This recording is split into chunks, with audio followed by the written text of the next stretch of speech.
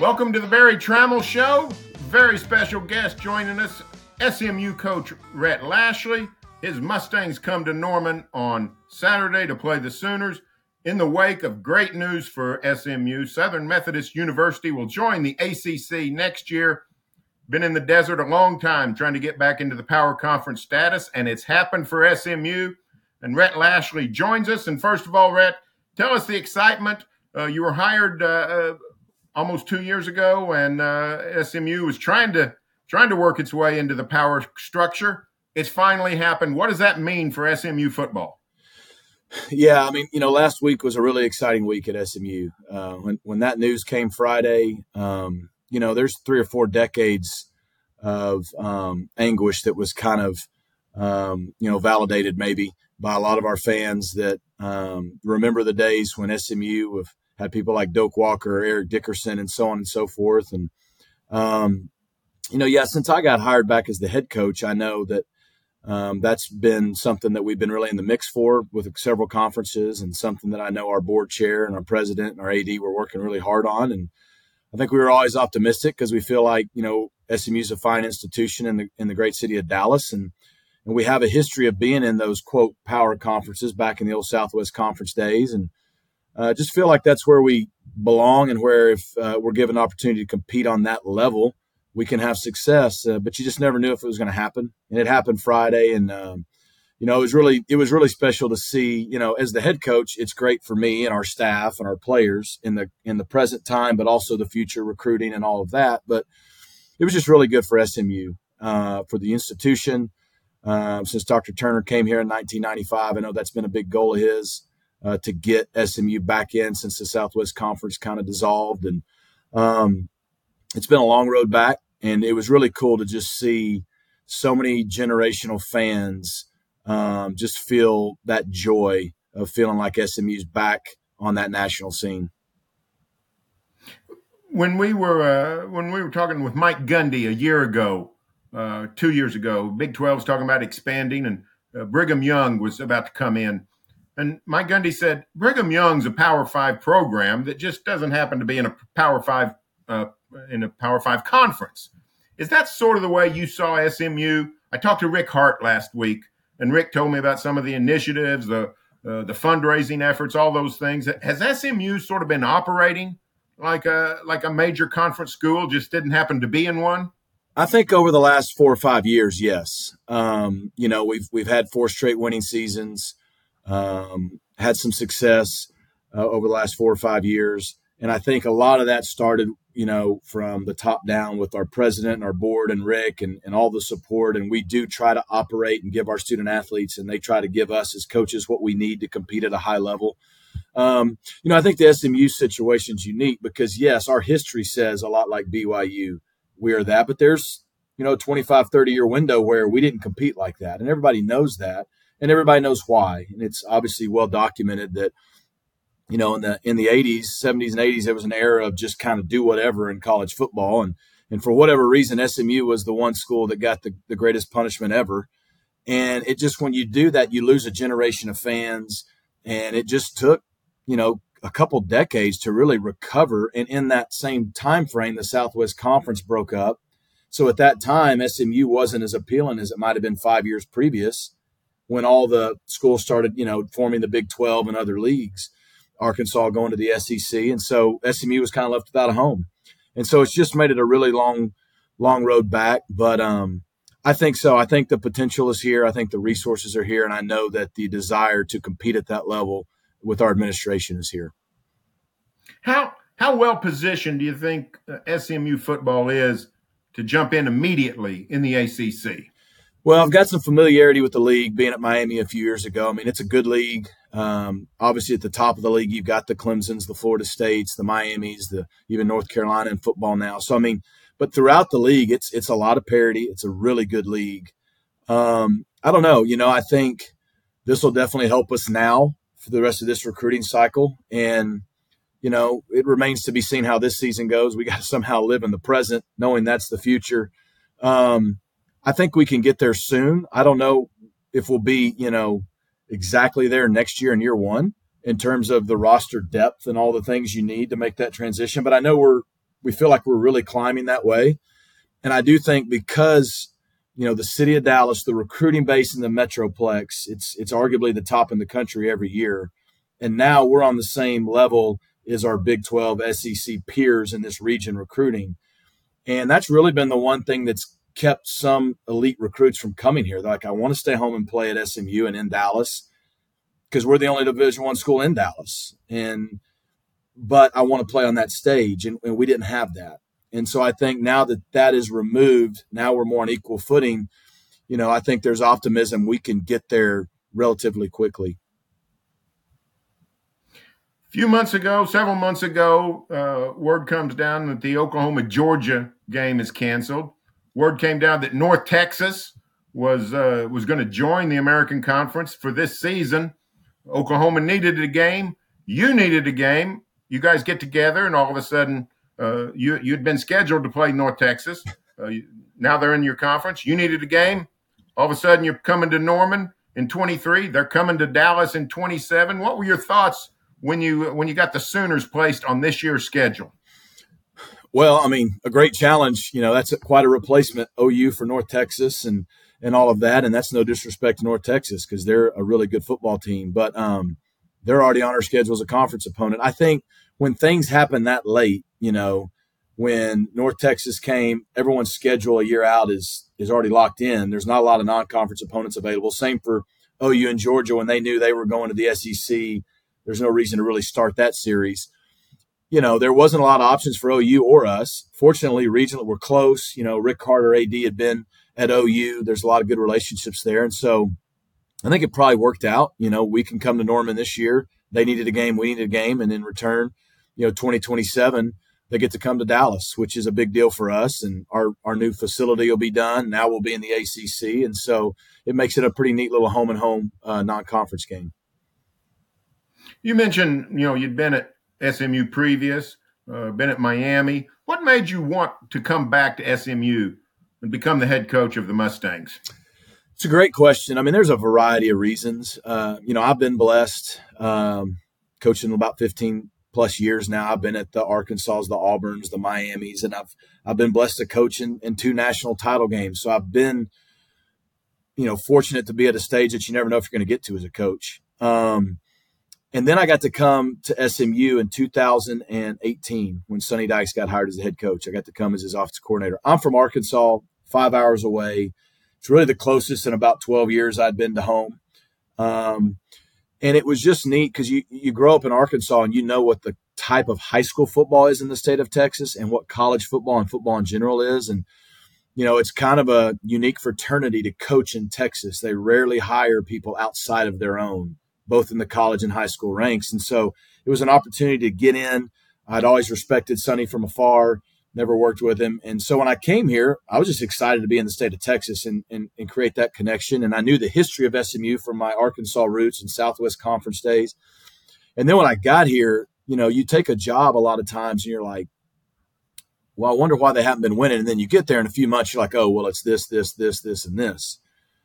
And when we got here a couple months in, I remember we were in a staff meeting. We were all like, this place could be a gold mine. Like there's really not a lot of reasons other than, people talk about at that time, people come to games and this and that. And some of that's just, again, when you lose a generation of fans with what happened in the late 80s, it takes time to recoup that.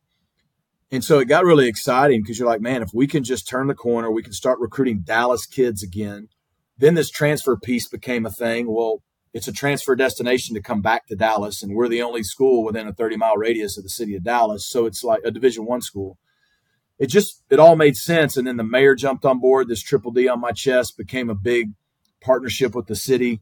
We went 10-2 in 2019, and you could just feel the energy and the momentum. And so it helped that I had been here and had seen what I thought we had started to build and what could be.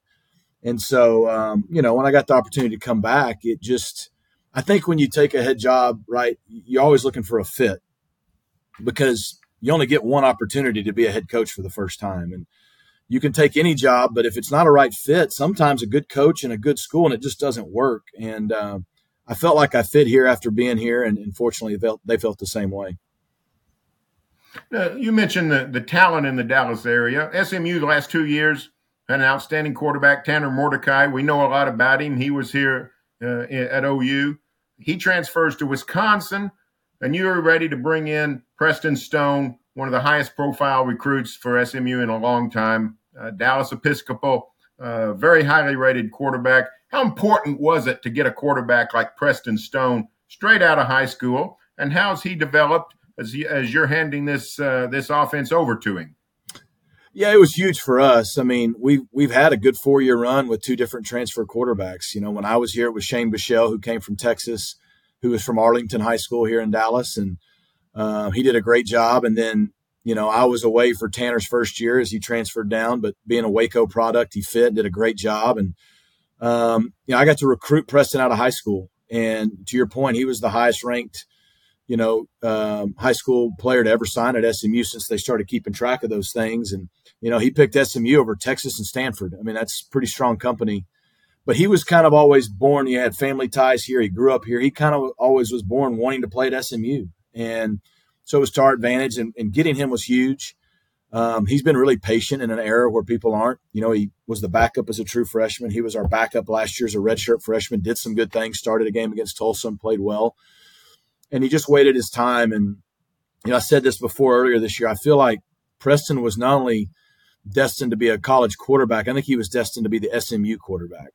And, you know, he played well last week and only a second career start. You know, he's got a long way to go in terms of just the experience that he's going to gain from playing. You know, we had Tanner and Shane that came in with a lot of experience already.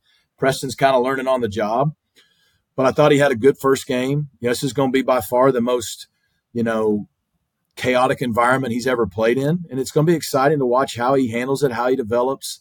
I think no question he's going to learn on the fly and get better week after week. But it is big for us, to your original question, to have someone from 5 miles up the road say, I want to stay home in Dallas and play at SMU, and make that pretty cool. And it's brought a lot of good local players with him. Let's go a little bit back into your history. You grew up in Springdale, which is just north of Fayetteville, 30 miles east of the Oklahoma line, just east of Siloam Springs. And you go to Shiloh Christian High School, and there your coach is this young fellow named Gus Malzahn. Everybody knows Gus now, but the truth is Gus became pretty widely known as a high school coach for his innovative offense. This part of the country, everybody was hearing about Shiloh Christian and Gus Malzahn. How instrumental, looking at your life and your career, how instrumental was it to just happen to be at a place like Shiloh when a man like Gus Malzahn was there?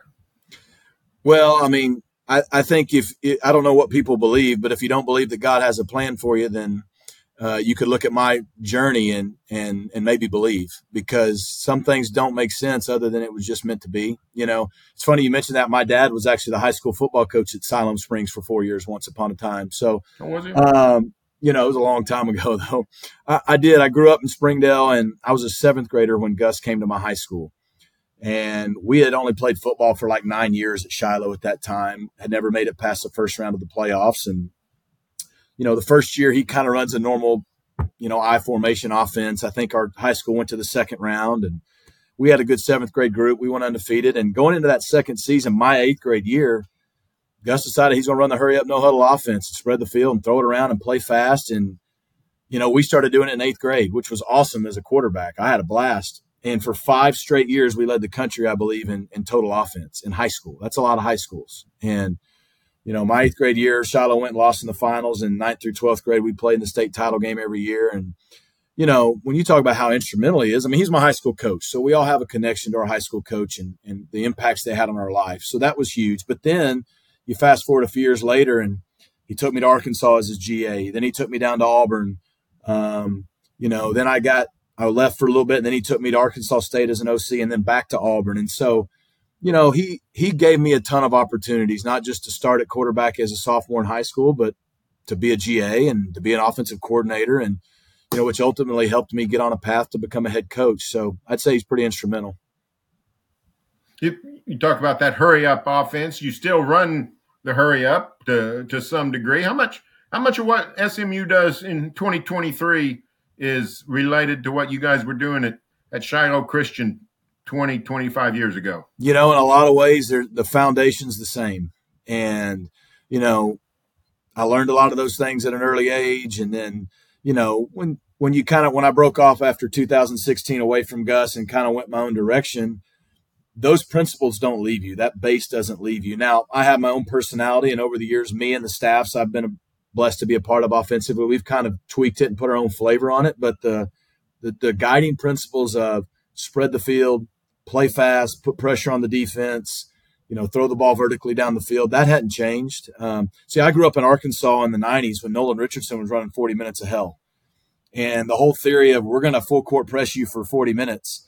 And the first 30 minutes are going to be chaotic and you may get us, but we're going to own the last 10 minutes. And we're going to win because you're not used to playing what we do as a normal way of life. And that was what it was like in high school is we would just – people that were so much more talented than us, we would just wear them down, out execute them, and win.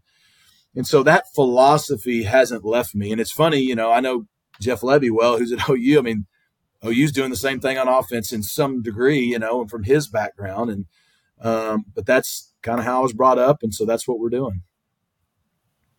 Is when you broke away from Gus and went out on your own, Miami, now SMU, those kinds of places, how much of a connection still remains? You're both now head coaches at schools going into major conferences. Of course, Gus has had a great career at Auburn, but now he's at Central Florida, and it looks like he's got a heck of a team. How much of a connection do you guys still have? Used to be high school coach and player, head coach and assistant coach on the same staff, but now you're sort of colleagues. How would you describe your relationship today? I'd say it's still very good. We all get to a point in time where, where I was at Auburn in 2016, that, being the OC at Auburn's awesome, but you kind of reach a growth level, and Gus always been a very offensive involved person. So I needed to break away and kind of, go at it on my own, learn to fail, learn to make it, kind of figure out my own kind of identity as a coach a little bit. And he was great through that process. And, now we're both head coaches, and he's at Central Florida, and now I'm here. There's a lot of irony, they're going to the Big 12 and we're going to the ACC. But he's a good resource. I'll call him from time to time and get his opinion on things. He'll call me and get my opinion on things. Because in this coaching profession, we all are pretty friendly, but there's only a few that you trust deep down that you could trust them with things. And I would say we're those kind of people for each other. And, there's a pretty cool golf event in Pebble Beach every year called the Coaches Classic that we both go to and get to go compete against each other a little bit. So I'd say we're pretty close still. Fantastic. Going to send you out with this question, Rhett. I assume you guys spent the spring and summer watching a lot of tape on the Sooners. Now you've got one game in, Arkansas State. What did you see on the film Saturday from Oklahoma's defense, particularly that maybe is different from what you saw on the 2022 videos?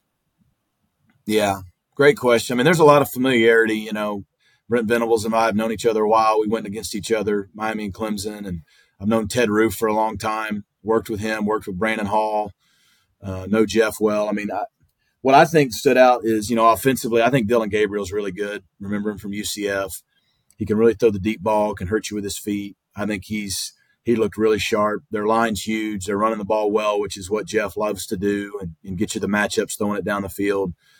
And then, on defense, I mean, just their speed, their length, their athleticism, they just look they look a whole lot different. It was year one, people learning a new system. It takes time sometimes. Brent's system's pretty multiple. They do a lot. They present a lot of problems, but early on that could probably be a lot to understand and learn and get your right people in there. Man, I think their roster's loaded. And look, Arkansas State's no slouch. So to do what they did to them, I would say the roster says it, and the results one game say that, they're the team that could be competing for the Big 12 and the college football playoff. And so it's a great challenge for us. Well, Rhett, we appreciate you joining us. Last question for me. Is the AQ Chicken House still going strong in Springdale? I don't. That's a great question. I grew up going there, getting chicken over the coals, and it was really good. I think the one in Springdale is no longer, but I'm not 100% sure. I haven't lived there in 15, 20 years. Yeah, that's the old one up in north of town. Though, the last time I was there, the one in Fayetteville was still open. So I don't know. Yeah, I'm looking forward to getting back to Fayetteville, going to the AQ Chicken House. Hey, Rhett, appreciate the time, and hey, great luck in Owen Field on Saturday, but also the rest of this season and as you go into the ACC. Thanks, Barry. I appreciate it. You bet. Hey, thanks for joining us here on Sellout Crowd, the Barry Tramel Show. You remember to get all of our content at selloutcrowd.com. You can find the show on all your YouTube, Spotify, all the places you get your podcasts. We'll be back next week with Dusty Dvorak, ESPN broadcaster. He'll join us next week. Talk to you then.